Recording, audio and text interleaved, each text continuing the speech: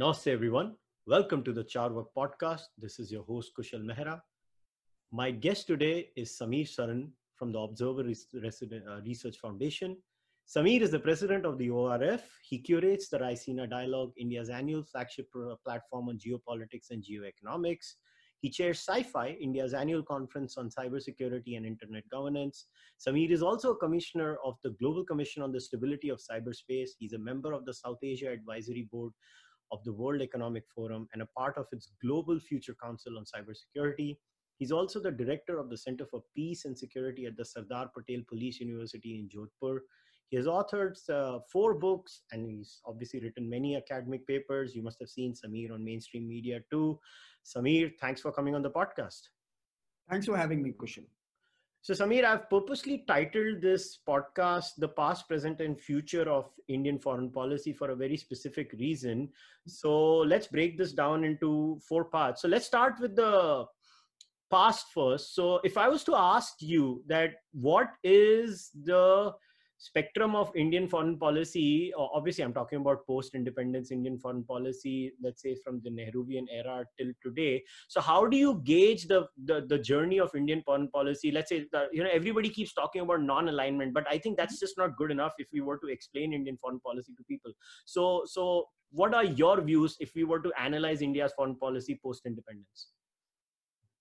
Kushal, first of all, I want to share with you that I am not someone who's trained in international relations. My first degree is engineering degree, and thereafter I pursued the political science and climate policy as my final level of education. I have basically been a keen watcher of foreign policy. I have been reading up on foreign policy. I've been working with some stalwarts who I've immensely benefited from. And of course, these days I try, and I'm an amateur writer, and I put together some words to share my thoughts on India's external engagements. In my assessment, I see Indian foreign policy in the past being shaped by 2 very interesting contradictions. And the first contradiction was being internationalist versus trying to build an unique Indian identity, which required an inward-looking agenda.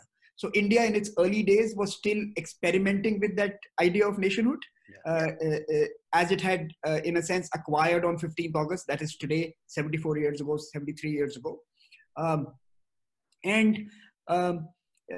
the same time, because it had a very important role in the erstwhile colonial arrangement, and it was therefore an external actor organically, it also had an international footprint. So India had 2 important and contradictory roles and what do I say, responsibilities as a young nation to continue to be engaged with its external responsibilities and yet somehow build a very cohesive and strong nation. So the first driver of our foreign policy was exactly this. And I think it produced 3 very interesting outcomes.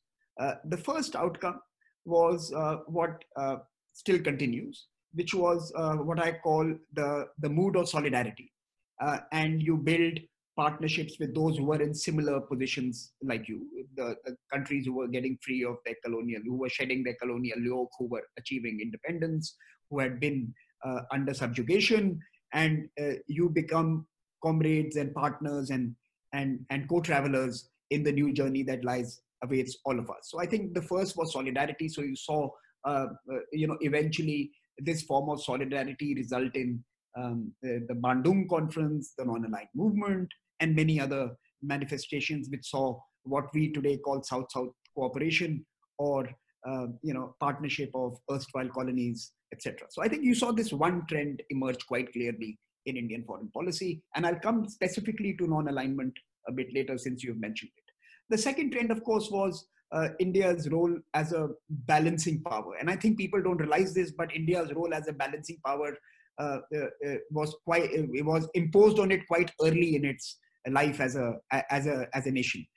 We were having to balance the interest of the winners of the World War II pretty much as we became independent, because that is when the new winners were also exerting their influence around the world.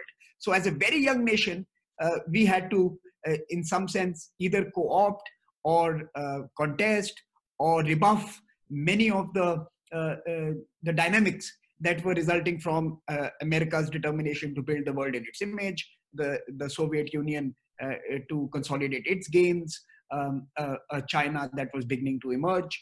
And you could see some of our own trepidations, contradictions, and our own, what do I say, sometimes seemingly clumsy decisions that came because of our having to do this at a very, very nascent stage in the life of a nation.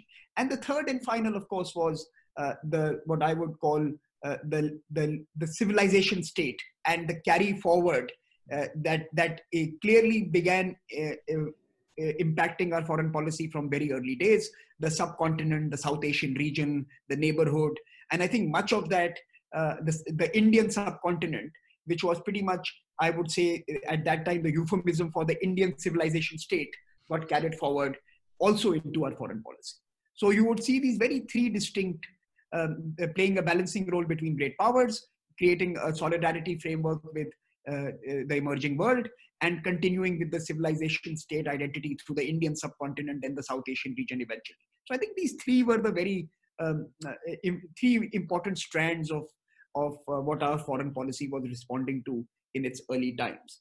On the non-alignment, it had two very interesting dimensions. I think we have forgotten one of them, and we have overemphasized on the second one of them. Generally, it is fashionable to beat up Nehru today.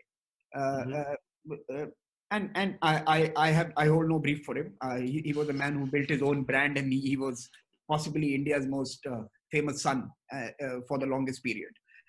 And he requires no support, and he's not going to be diminished by criticism. But we normally see this to be a Nehruvian romantic assessment of the world, where we can be non-aligned, where we don't have to take positions, where we can be on the middle of the line, where we are not exerting influence and power and realpolitik, and we are trying to escape from responsibilities of nationhood.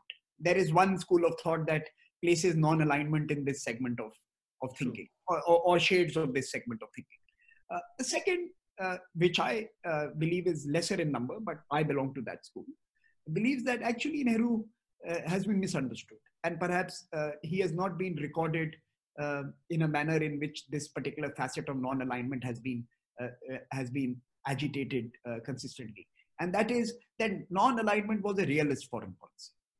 For me, non-alignment was a tip of the spear of a very poor country that had to create room to maneuver. I think a country that required all sorts of financial assistance, military assistance, political assistance from everyone around the world, found a space for itself in spite of two large overbearing powers forcing it to take sides, forcing it to toe someone's agenda. And I think non-alignment offered India that room to maneuver. He was able to bring together a coalition of countries with no money in his pocket and build a India brand, an international India space, at a time when it was impossible and no one else had options to do anything similar. They had to either choose the US or the USSR. And Mr. Nehru, the Prime Minister, was able to create an Indian space. So I think it was also a realist foreign policy at that particular time when India had very limited resources and means to be influential in too many sectors and spheres and domains and geographies. And he was able to put together a very, very, very sharp Indian foreign policy proposition, an India way, very early into the Indian state. So I think that India way that we talk about today, that does India have a foreign policy proposition for the world? I think Prime Minister Nehru was the first one who defined the India way. And of course, we can examine, we can deconstruct, we can criticize for non-alignment, 60 years from when it was constructed. But to be honest, at that particular moment, perhaps it was a realist foreign policy. He didn't have too many options. He didn't have too much room to maneuver, and he was able to build the space within his limited political capital that he enjoyed. And I think in that sense, it was also a realist foreign policy. I think non-alignment and its second avatar, this romantic not taking a side, not taking a stand, not taking a decision, became, in some sense, it had an affinity to our traditional bureaucratic framework, and they kind of created a deadly heady mix. Uh, Babus don't like to take a decision. Non-alignment did not want us to take a decision. So I think they kind of mixed well. And in some sense, there was a downward spiral there. So instead of being a progressive, forward-looking, propositional country that was putting forward new agendas for the world, that was taking lead in shaping geopolitical alignments, that was building coalitions of the future, that was seeking technology for the future, that was creating economic flows and trading agendas that would shape the future order, we became the global opposition, the trade union. That came good to us, easily to us. We became the global trade union leaders. Non-alignment resulted in India donning the avatar of becoming the opposition in chief of anything the world wanted to do. Yeah. And I think that remained with us for a bit too long. And that can be classified as Hindu rate of growth or any other rate of growth. I don't want to go into those labels because I think labels are self-defeating. But eventually, our ready and passionate embrace of towing the middle path, that would be the path of least resistance or least change or least disruption, was to become expensive for our national growth, is still causing us political headaches, has created certain reversals in our important partnerships, and I think it should have been disbanded, or it should have been shed, and it should have been done away with sometimes under Prime Minister Indira Gandhi, yet it was continued, I think, beyond its sell-by date. But non-alignment, when it was thought of and when it was put together, was a sharp political idea. It should have an expiry date, and it was not thrown away at that particular point of time. So that's my one idea on non-alignment. I think in the 90s, out of desperation, we needed to change. I think people always underestimate the power of the 90s for India. I think the 90s were the most important decade. True. I think Narasimha Rao was clearly one of India's most important prime ministers. And not because he was extremely sharp, clever, wise, wicked, and he must have been all of it.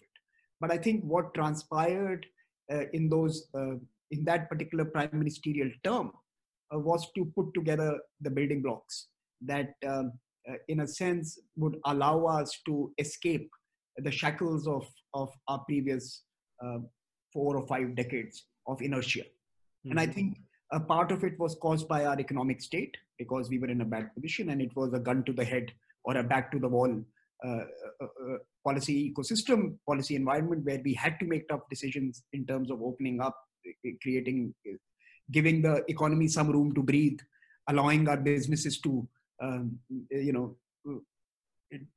compete, at least regionally, if not globally at that time. That moment also put together, therefore, the new thinking around what India's strategic interests. So, till now, till that particular point of time, geopolitics kept the economic arguments out of it. Economics was largely rooted within domestic contexts. The external engagement was limited to either getting raw material or exporting surplus. But we were not a surplus economy, and hence our obsession at that time was purely getting raw material in. It was our external engagement was limited to an import economy with very little scope and ability to send out value-added products to the world. And 90s began to see that change. And you would see that the Bombay Club would be dismantled. You would see the beginnings of the big Indian transnational corporations. Birlas would find their own rhythm at that time. The Reliances would emerge. You would see a whole series of new companies come up, which some of them don't exist today in the next stage of our economic disruption. But you saw a whole new enterprise culture come up alongside a whole new political culture that was being put into place. And I would say that brief period of the 90s. And by the way, I think some of our most important regulatory decisions from that impact our communications, insurance, and financial sectors today, electricity today, the conversations were either incubated or were completed during the coalition Raj as well. So when we had the small governments, people also underestimate the contributions of those short small governments that sometimes came up with the seminal outcomes. And I think that was a very unique decade that saw the building blocks being created. By the time the decade completed, by the time we reached the end of the 90s, early 2000s, I think we surprised ourselves. I think two or three things that happened. The first was courtesy the Y2K bug. This whole fear of what will happen when we reach the year 2000, with the computers work, trains work, flights work. People joke whether it was something that was built up by the Indians as a scare, that everyone wanted an Indian engineer. But we had rebranded ourselves from being that mystical East to being these very competent technical people. So 2000s also saw the rebranding of India from being a land which was looked at as the land of the elephants and Maharajas and snake charmers and all the stereotypes you can think of. The stereotypes began to get disrupted in the 90s. And I think that was the other change that was taking place in the 90s. The competent Indian engineer, the rising engineer, the aspirational Indian, the solutions provider of the IT sectors, the guys who will save your airlines on the turn of the midnight hour as we hit 2000. This all also helped change the brand of India, and courtesy the Indians also repositioned us in a different space. So I think all of this happened in those 10 years post the Mandal until the turn of the century. And suddenly we had, at the end of that decade, realized we needed external relations far beyond just the political requirements of the past. We needed to think about our energy needs. We needed to think about our industrial needs. We needed to think about our food security. We needed to think about employment. We were sending the best engineers and trained manpower. We were also sending low-skilled and unskilled labor. We were becoming far more integrated with our region, neighborhood, and of course, the old traditional destinations such as UK, Canada, and the US. Australia was beginning to enter into that mix as well. And then, of course, you saw with Prime Minister Vajpayee at the end of that century, and the end of the last century, a more determined and a more sharp Indian strategic architecture emerge. It was not necessarily articulated. It still isn't. I don't think anyone still knows what is India's strategic doctrine or foreign policy posture. But at least signs of it began to emerge. We were a nuclear power, and we were determined to be recognized as one. We were going to play a role in shaping the architecture of the region. We would begin to open our mouth on certain political disputes which we had avoided. So we finally started voting in the UN rather than abstaining or always being the nays. So you saw a beginning of some steel to the Indian external engagement that emerged. And I think with Prime Minister Manmohan Singh, in a sense, take his government to sign the deal, the nuclear deal, that became for the first time a symbol of the importance of international relations and external engagements for us, that here was a Prime Minister who was willing to sacrifice his seat for international partnership. And I think in that sense, that was in many ways that the end of the second stage and the beginning of the third stage of foreign policy, where India would gradually begin to decide who its friends were going to be in the 21st century. And while we have again never said that, but I think the India-US civil nuclear agreement was not about the nuclear power plants that would be installed in our country. It was about undoing the separations of the past and agreeing to build a common proposition of the future. So again, it was not articulated in this manner, but clearly that was an important moment. And since then, we have continued the Indian Ocean and the Atlantic Ocean have continued to come closer. And our political uh, assessments are far more um, congruent than they ever were. And in that sense, uh, we are in that third stage of India's external posture. And to be fair, the current Prime Minister, our Prime Minister Modi, today has taken the baton from the Manmohan Singh government and taken it further. And in that sense, whether it was President Obama in his very end of his second term or President Trump, I think the relationship with the US has got stronger.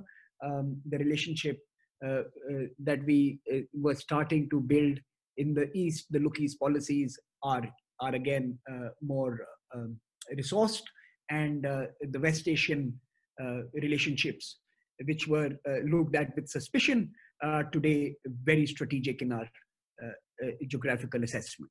So we have seen the continuation of a continuum in foreign policy, which is always a good thing for a country of our size and of our importance.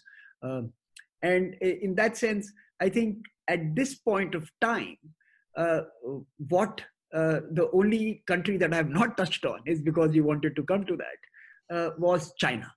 And I think what is really interesting was that through these three stages of our foreign policy evolution, from non-alignment to the unipolar moment and us engaging with a unipolar world in the 90s, which was Pax Americana, to a more multipolar current post the financial crisis and our signing the nuclear deal, we have had a degree of strategic ambiguity in recognizing our relationship with China. I think the only consistent element in our three stages of external engagement remains our rather abysmal assessment of how to engage with our most important neighbor, which is China. And I think a rather weak, rather clumsy, and a rather unthought through approach to China has been the consistent thread through these three eras of external relations. I suspect that in the last couple of years, particularly since Doklam, we are beginning to finally realize who we are dealing with. It took us a while, 73 years or 72 years, but I think finally India hopefully is beginning to realize that China is an actor that has remained consistent in its relationships with India. We have refused to accept how they wanted the engagement to be, and we have always either romanticized or fetishized the China story in our own minds. Either we have envied them, or we have adulated, or we have like really adored them, or we have hated them. And I think we require a far greater degree of balance in our assessment with China, because the 21st century, in my assessment, will not be a story of the India and the US, or the US and China. I think by 2150, when we are the second largest economy in the world, the second half of the century will be decided by the conversations between Beijing and New Delhi. And therefore, we have to start putting together a far more coherent and a considered approach to our dealings with China. All right, Samir, so let's dig a little deeper in the China issue. As you said, I wanted to talk about China with you. And you've been writing a lot about this subject, and you've appeared in the media too, and you've given your opinions there too. So see, I'm a little curious to touch upon a point there which you have mentioned, that our understanding of our relationship with China is very complicated, where in one scenario we have said that when it comes to China, we are we have been just grossly wrong when it comes to our understanding. And then in some scenarios, when it comes to China, we have been peculiarly dilly-dallying, or we don't know what is there. So can you specify those points with tangible examples? So, Kushal, let me, I said there has been a degree of consistency in our failure to assess China and therefore build a coherent relationship. I think that was what I was trying to say in a rather convoluted manner in my previous segment. But let me just say that there are three important aspects that need to be thought through to understand my proposition.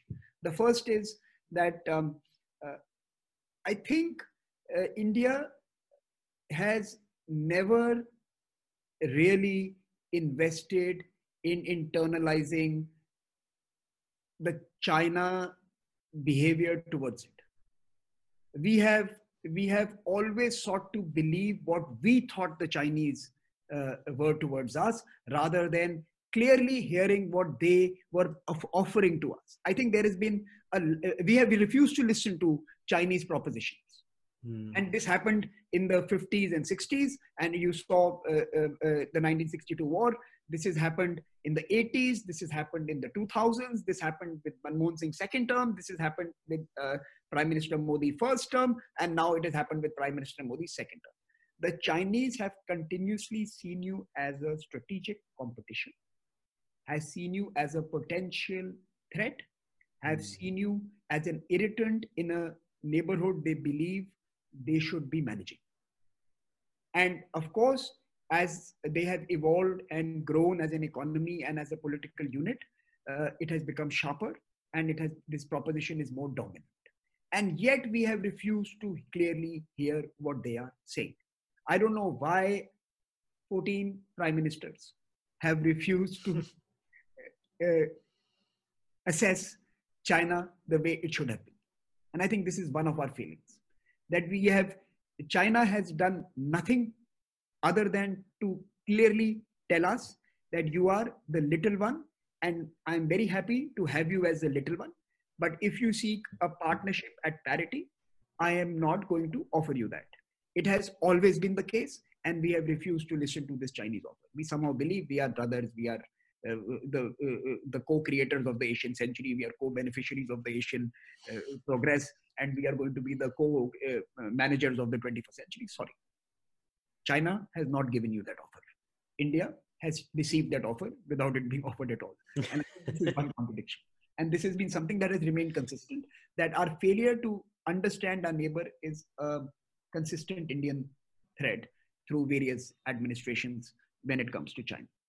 Number two, and this is extremely important, we have also refused to let our people know about the realities of the relationship with China.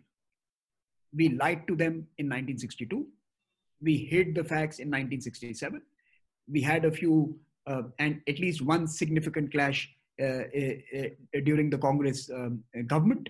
We tried to, in the 80s, and we refused to speak about it.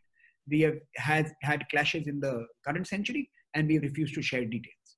We have treated our citizens as adolescents while trying to build a relationship with China. On the other hand, we have been loud, aggressive, and transparent in our relationships with America when it comes to our public sphere. So our American relationship, even when it was bad, it was quite loud. Even when it is strong, it is quite loud. Our China relationship has been consistently bad, various shades of bad, but we have always suppressed the information and facts in the public sphere. So we have never had an Indian proposition for China. It has always been an elite decision on China. We have never allowed the mood in the street to be shaped by the reality of the politics, or politics to be shaped by the mood of the street. We have maintained the proverbial Chinese wall between the two. So I think this is the second thing, that we have never created a discourse which is sensible on China, and therefore you either have those who are called panda huggers who think China is the best thing since sliced bread, or those who are China hawks who believe that mortal combat is the only solution.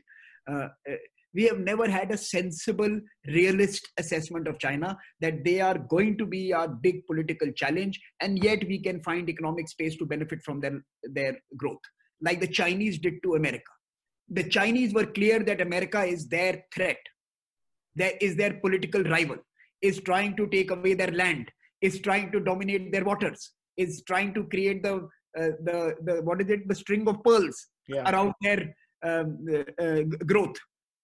They were very clear about all of this. And yet they were able to build a sensible economic policy where the Americans were to underwrite eventually their biggest geopolitical rival in the 21st century. American investments, American money, American trade, American capital created America's biggest rival, because China was honest in their appraisal of America that they are our main political threat, and yet they are our great economic opportunity. Because we don't want to have a clear understanding of China, we come up with defensive economic policies and measures, and we have ambiguous political postures. I think India has failed in this regard as well, that we have not been able to build a coherent China policy which is rooted in realist politics and opportunist economics. Chinese were able to do this very well. That's the second element. The third, we have to now grow in a world, and this is, of course, we had the wasted years which I spoke about, that we were lethargic, inertia, when we should have been growing at the same pace as China. We were choosing to choose the spiritual path rather than create a national mission to change the lives of our people and make that the spiritual cause. So we lost years, etc. But more recently, the third thing that I have come to suddenly realize is that we have allowed the Chinese to consistently, over the last 70 years, game our public sphere. Today it is apparent. We talk about TikToks and we talk about Chinese apps and we talk about Chinese presence in our digital. But if you look at our early years, you look at our newspapers from the early times, you look at some of the journalists and editors who used to be opinion shapers, you look at some of the key influencers in the 70s and 80s and 90s, you look at the universities and colleges where knowledge was produced and where moods were built up and where ideas were created. We always allowed Chinese great ingress into our public sphere. And we never got reciprocity. Our relationship with China has always been non-reciprocal.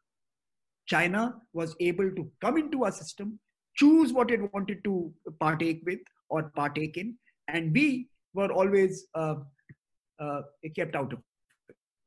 So in that sense, a non-reciprocal civil society engagement has continued to define our relationship.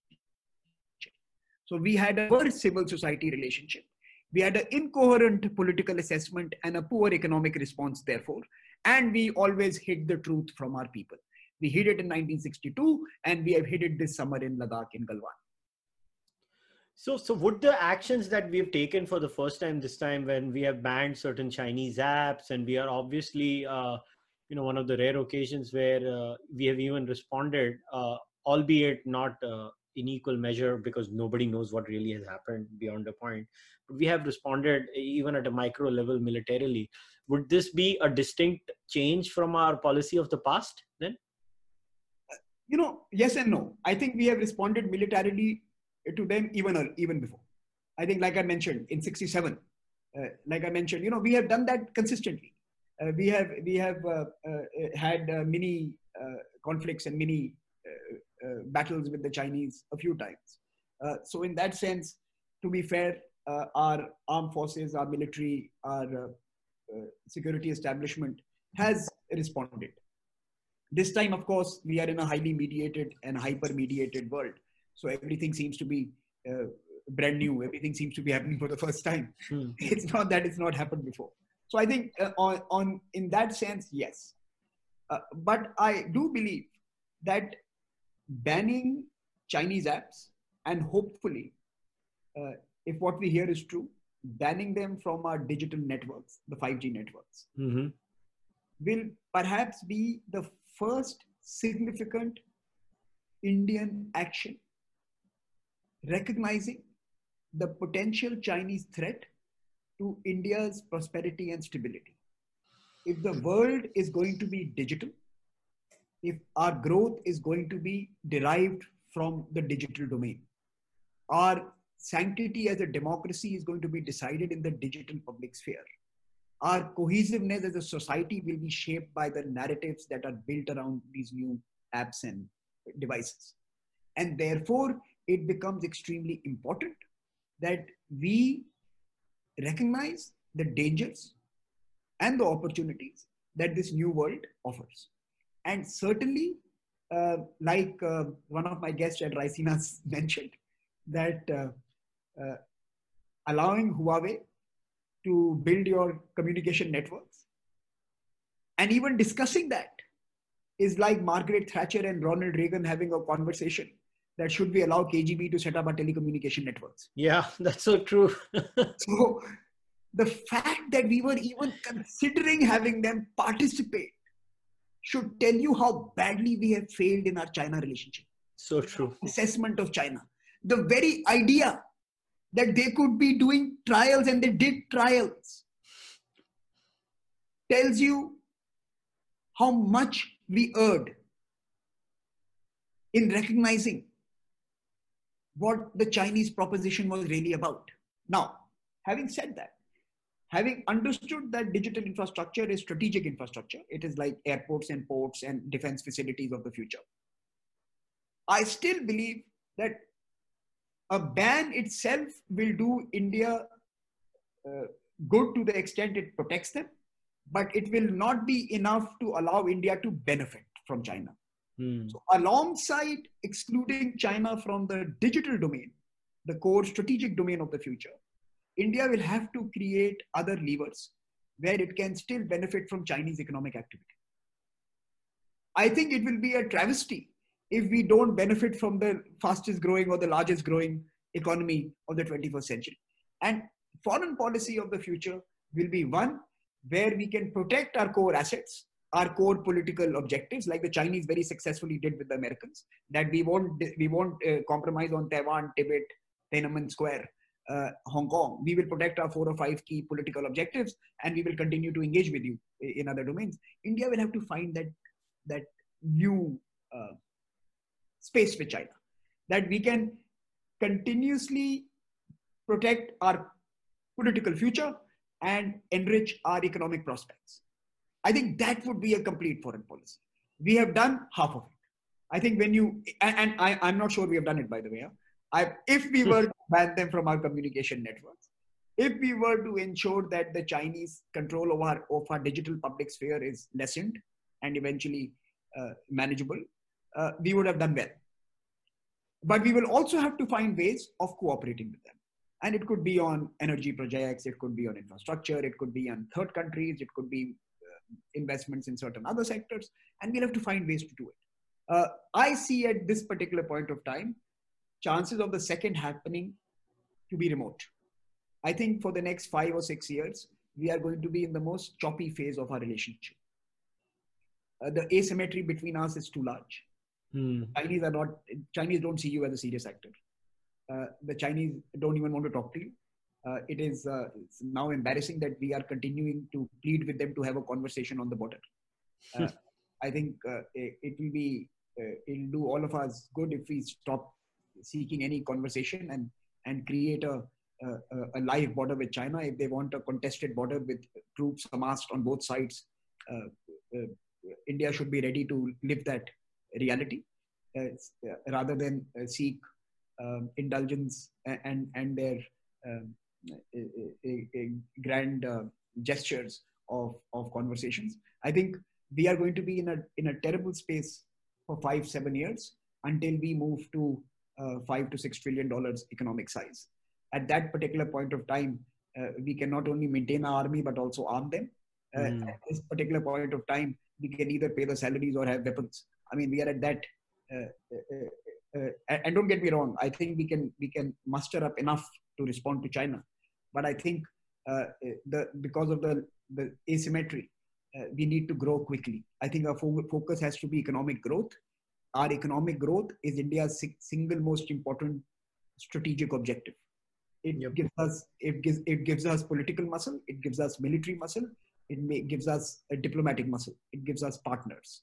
And I think over the next 5 to 6 years, when we have this glaring gap between the two countries, we will have to be at our cleverest And we will have to see what are the kind of alliances, partnerships, and multiplier platforms that we can build, both in terms of hardware, software, and diplomacy, that can keep the dragon at bay. I think in the 2030s, it will be a different story. And by the 2040s, the Chinese would want a durable conversation. And now, and in that sense, I think the next the 4 years, 3.5, 4 years of the current term of the Prime Minister, and the next term, the next Indian democratic cycle, are going to be extremely important for how we evolve in our global engagements generally, but also in terms of how we are able to partner with the US and manage the Chinese expansion in our continent. Yeah, I get where you're coming from. So actually, this is a very perfect scenario to get into the next phase that I wanted to talk to you about. So in the first half, when we were talking about, you mentioned, the three contours of the past of the Indian foreign policy, where you mentioned point 3 was the civilizational continuity. Now let us look at it at a much larger perspective. Now, in my opinion, the biggest debate in India, at least in the political sphere, has been that India has always struggled, at least in the social sphere, when it comes to defining the Indian identity. As in, there is a typical, political trope that has been given to Indians all the time, that we are actually a British creation. There was no Indian civilization. We are just different units in different places. And basically, we've been created now by the British, and there is no there is no such thing as an Indian civilization now. On the other side, obviously, there is this narrative that India is actually a continuing civilization. There was something like a sacred geography, like, to use the term Diana Eck used in her book, that Indians always had a sense of nationhood, albeit not in the republic, in the sense of a republic, but in the sense of a civilizational sacred state where, people were connected to each other. Now, in my opinion, foreign policy cannot exist in a vacuum. Foreign policy, let's take the Chinese as an example, right? The Chinese are very clear in their identity. The Chinese know who they are. The Chinese are very clear that they are a continuing civilization that obviously, comes from the Chinese Confucian ethics. Obviously, that the Taoism exists. Also Buddhism, for that matter. Chinese are very clear about their larger way of looking at the world. As in Sanskrit, we have a term, right? Drishti. The Chinese drishti is very settled. What I find in India is that in India, we still kind of debate that are we even supposed to have a drishti in the first place? It's as if, the whole concept, if you start using the word drishti in India, it is scoffed at or it's looked down upon. I mean, I have never understood this answer when I have this discussion with some of my friends at times. They're like, hum to secular hai. Arre, hum to secular hai ka kya matlab hota hai? Drishti to sabki hoti hai na, ek civilizational narrative to sabka hota hai. So when it comes to foreign policy, don't you think every nation has to have a drishti, a grand narrative, and from that grand narrative builds the nation's identity, and from that comes the nation's foreign policy? And in that scenario, why can't we look at the past and let's say, people keep talking about Machiavelli, but people forget there was a Kautilya. And in fact, it's very funny that if you read Machiavelli and you read Kautilya, Kautilya is far older and Kautilya is far more elaborate in foreign policy. I mean, that's Arthashastra is primarily 70% foreign policy and 30% was just stuff here and there. So why do you think we struggle to actually use our past and our identity when it comes to even formulating our foreign policy? No, I think that's you've hit the nail on the head. I think, and thank you for asking this, because, I did mention that the next 5 to 7 years, or the current term and the next Indian democratic cycle are going to be decisive. And I did mention it's going to define our relationship with the two big powers. But I think primarily what is bound to happen in the next decade, in the coming decade, is an emergence of an India consensus. And I think what we have postponed for the longest period for the fear that we were a fragile nation. We were an experiment as a country. We were like you said, a creation of the post-colonial order. We were inorganic rather than an organic unit. We have never really had an honest, full-blown, prolonged engagement with who we are. We have always focused on who we want to be. And that want to be was defined in first the modernity project and then the postmodern project. So we saw ourselves in like a European styled country. We kind of defined ourselves like you have Spain or Italy or a Germany, which has history, which has a past, which has kingdoms and civilizations, but they are now a modern state detached from many of its roots, with a dominant culture which is still drawing from their past, but a constitution that in a sense completes the social arrangements and the social contracts. And that is what we want to be, right? That is something that we try to be. So if you look at the debates in the constitution, while the constitution was being written, if you look at the constitution itself, we are defined in terms of a modern project.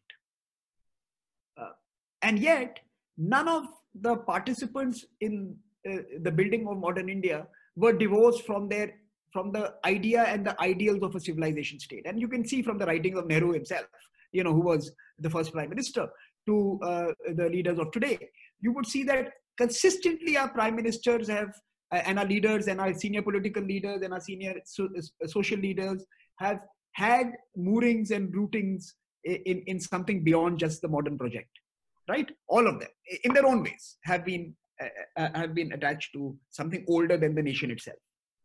And in that sense, we have never verbalized what that old was. Yeah. So while we all draw from our thousands of years, we have never probably had the courage to put it down on paper as what that thousands of years of learning were. So I think in some sense, our project of a modern nation state is incomplete as long as we don't bring our past onto the table. And we were scared to bring our past onto the table because we were told we are very fragile. Because we will not be able to manage the contradictions of the invasions, of the colonial rule, of the various kingdoms and principalities and dynasties and dominions. So we were told it's a project where, as a young country, we must look ahead, and look back only to draw energy to look ahead. And I think there was an incomplete hyphenation with our past. So that's one idea. So I think that has to be clearly a project that is going to happen because the generations that were engaged in the nation building project post 1947 are now no longer active or in charge or at the helm. And you folks are now beginning to take charge. And your generation is divorced from the fragilities that were implanted into the minds of those generation and are seeking to explore the past with greater boldness. I think there were 2 or 3 generations post our independence which were scared to delve into areas that you very casually stroll into. So I also see in the next 7 to 8 to 9 years, we are going to see a far greater exposition of our history, of our civilizational experiences, of even our mythological basis.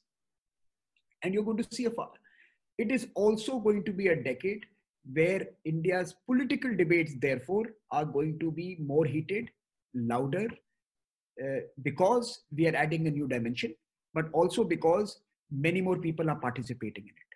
When the modern Indian state project was being undertaken, few elites were deciding the future of the country. Now you can call it was very diverse, it had everyone, it had all religions, etc. I'm not finding fault. That was the reality of those times. We were a smaller country with smaller people capable of engaging in these key conversations. Today we are a younger country with many more wanting to voice their opinion, with many more wanting to participate in India's political future, with many more young generation more confident of looking back while looking ahead. Many embracing the past to soar into the future. We will see a more complex conversation emerge. I have no doubt that at the end of that conversation, and it's going to be sometimes nasty, sometimes hateful, sometimes loud. Enjoy yourselves. I mean, I bless you. Enjoy your public sphere that you are creating and inheriting. But I have, in my opinion, and I've said this earlier, I think after all the heat and dust has settled and that the long conversations are over, we will reach the same conclusion. And what are those conclusions? Those conclusions are that we are basically good people. The conclusion is that we are basically a plural society. We are welcoming of all identities. We are interested in doing business. We are not a warring tribe. We are people who are who expand in the mind. Our expansionism is through the thought and the idea space. That is what every book of ours will tell you, that it is the mind which has unlimited and boundless potential and possibilities. So you will find that after all the hullabaloo and everything, you will come to the same conclusion that the Constitution in 1947 gave you. But because that was a process which in some sense benefited from a smaller group of folks having deeper and longer conversations versus millions today on Twitter having shorter conversations, snappy conversations, peppy conversations. That process and this process are going to be different. It doesn't mean, and I keep telling people that, and I said this when I think when Shashi and I released the last book together, I think on the NDTV show, I was asked that the secularism enshrined in our constitution needs to be reserved. I said, our secularism does not come from our constitution. Our constitution captures our secularism. We were secular and plural far before the constitution came into existence. But we are not the Euro-style seculars. We are not a country where the majority community ruled, deprived, and plundered and ravaged minorities around the world. We don't have colonial guilt like the Europeans did. We did not have majoritarian dominations for centuries and millennia like others had. We had a very mixed historic record of various identities managing the Indian subcontinent. And therefore, the ethics and the mechanics of our pluralism are different. And if they are different, then the treatment and its preservation and its propagation also have to be different. I got it. So here's a follow-up to that now, because we have to finish with the future. And here's the thing about the future. The world is getting digitized. We are going on digitizing ourselves. I mean, you're on a podcast that's going to be released on a digital platform.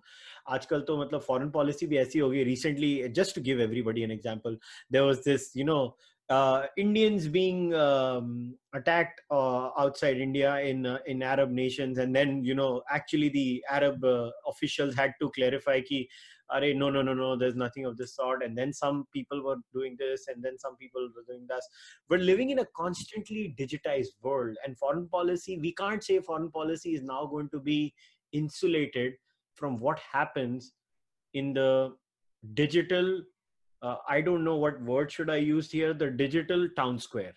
The digital town square is now going to have, if not a major effect right now, but some sort of effect in foreign policy in the future. So before we wrap this discussion up, so what are your views in the future of foreign policy and the kind of threat these digital platforms actually provide in a very weird way? Because I get we talk about the monopoly of the Chinese and stuff like that, but Just think about it. Actually, Twitter, Facebook, they have digitized the global town square. In Morocco, someone asked me. I was hosting a digital conversation in Morocco, and I was asked that did India's 2019 elections have external interference? Someone asked me this question, and I said no. We are very lucky, unlike the Americans who claim that the Russians elected their president. In India, we elected our own prime minister. So, but when he came back to me in the second round of questions, I said I want to change my first answer. I would say that 2019 was India's first election which saw global participation. Because our public squares, our digital public squares, the ones that you just named and more, had voices from all over the world, were shaping public opinion, were creating trends, and platforms were deciding which of those trends to privilege. Yeah. Right? Facebook was deciding what is good and what is bad. Yeah. Twitter was either banning voices or allowing them to use ad money to magnify their voice. So I said, increasingly, there is going to be no national election. There are going to be national voters, Yeah. but there are going to be international elections. Samir Saran's vote is going to be influenced by the 25 influencers who he trusts, who may have an opinion on Indian future, Indian economics, Indian foreign policy, Indian social policy. Kushal is going to decide based on his ecosystem, which may have no Indian at all. So increasingly, the digital public square is going to disregard sovereignty at a time when nationalist impulses seem to be strengthening. Yeah. So I think there is a contradiction here, that nationalism and let me nuance it. Nationalism in some cases, majoritarianism in most cases, is competing against and competing on platforms that are global by definition. Yeah. Right? You are propagating nationalism and majoritarianism on a platform that is a product of globalization. Yeah. Right? So that is one challenge. That how do you maintain a national identity, a national consensus, a national brand, a national vision in an age where international opinions will shape it more than ever? And do we want to build that? And is that a bad thing? So I think smart countries and successful countries of the future will take the best of views that are available in the digital space to build the best set of national policies and options that benefit their locality.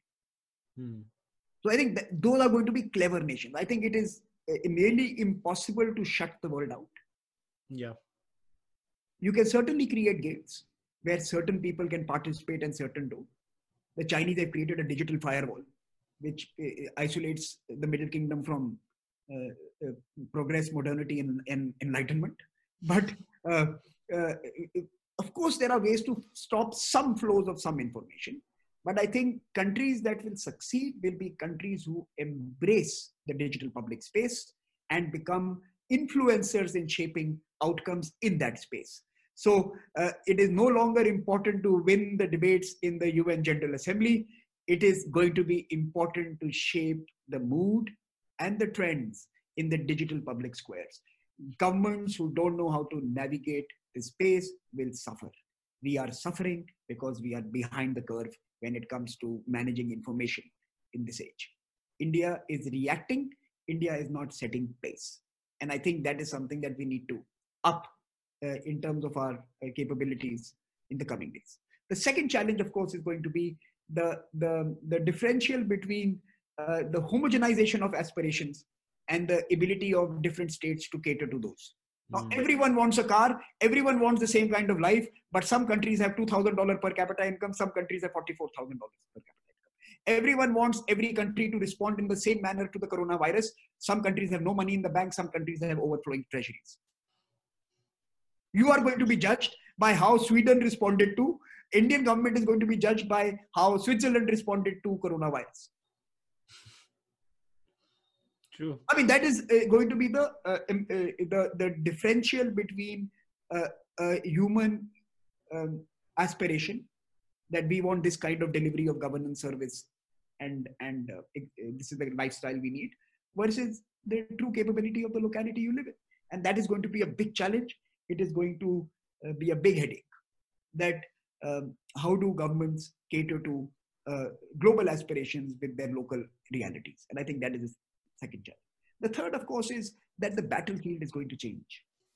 Earlier battlefields were water and land. Then you had outer space.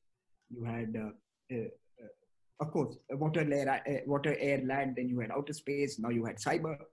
The sixth domain fundamentally is already now in play, which is the human mind. It is the battle for managing the human mind, to shape human thought, to influence human agendas. And the final will be the human body, when we are all digitized ourselves, semi-digitized, when we have digitized pacemakers and other devices to help us see, help us hear, help us think, help us walk, help us. We will all be battlefields by ourselves. People will be battling for individuals. And the contest terrains are changing, and countries will have to redefine national security as these terrains become more important in the coming decades and all. And this is when biotechnology, material science, and data science collide before they create the perfect humanoid. I think we are going to go through these various stages where countries will have to rethink the entire assumption of national security, of human security, of strategy. Yeah, I couldn't agree more with you. In fact, that is something that fascinates me the most. I was just thinking the other day, I was like, when Elon Musk is going to come up with Neuralink, and basically they're going to put a chip in their brain of a human being, and effectively, you can't lie anymore. What to do, Kushal? Next time when we are in 50 years, when we are having this conversation in my next life, I'll be born again. I'm a Hindu. When I come back next life, when we are having this conversation, you will be asking me the question, but Huawei will be putting the thought into your mind. Unless you get your foreign policy right today. Yeah, that's so true. That's so true. So Samir, before we wrap things up, I wanted to ask you, is there any book in the pipeline, or are there any new projects that you're working on that you'd like everyone to know about? Kushal, I just published in the last 6 months 2 books, one on China, Pax Seneca, with a very, very talented young mind. In fact, he's someone to watch out for, Akhil Dev. Read the book for him. I published a book on the world disorder and the failure of global governance with Dr. Shashi Tharoor. He requires no introduction. Read that book for me. The current project that I'm working on with a colleague is tentatively titled The Last Grandmaster. I want to look at the influence, impact, and motivations of Vladimir Vladimirovich Putin on global affairs. I think he is someone who's underexplored. He's punched far above his weight in terms of changing the course of events. And because I've in the last 10 years spent a lot of time in that country, and with many of my colleagues meeting me frequently from Moscow and other parts of Russia, I think that is something that really fascinates me. So my next big project, my next book project, is on Russia, specifically on President Putin and his impact on the world. And of course, I want to do something now, and probably this is going to be my last big geopolitical one. After that, I want to start exploring the areas you and I touched on the very end. The new terrains of human complexities and contests and conflicts and management and prosperity, which is when material science collides with data science, collides with material science. And in that sense, your podcast, the Materialist Podcast, is a good place to take that conversation forward as well. I look forward to that. It's always a pleasure to listen to you and hear you speak on various platforms, and always read your articles. It's, I've always look forward to your perspective. It's a fresh perspective. And here's the thing, in today's climate and today's cacophony of voices, it's always nice to hear people who talk sensibly. तो आजकल तो ये हाल हो गया कि समझ ही नहीं पड़ता है कि किसको सुने और किसको नहीं सुने. Everybody seems to be so angry on the digital sphere. So, keep doing what you're doing. And once again, Samir, thanks a lot for coming on the podcast. Thanks, Kushal. I'm sorry if it took longer than you had planned. Oh, no. So the good thing about podcasts is the time is never an issue. Thanks for having me, Kushal. All right, guys. So if you want to check out all the information in relation to Sameer, I've left them all in the description of the podcast. You can go and check his page out at ORF. Also, it's with all his Twitter, Facebook. All the details are there mentioned on the ORF page. If you want to buy his books, I would recommend all of you to go and buy his books. If you like what I'm doing over here, please subscribe to the podcast, like the video, share the video, listen to what thoughts Sameer had to offer. Think about them and give me your comments. You know where to leave your comments on the comment section or in the Twitter handle.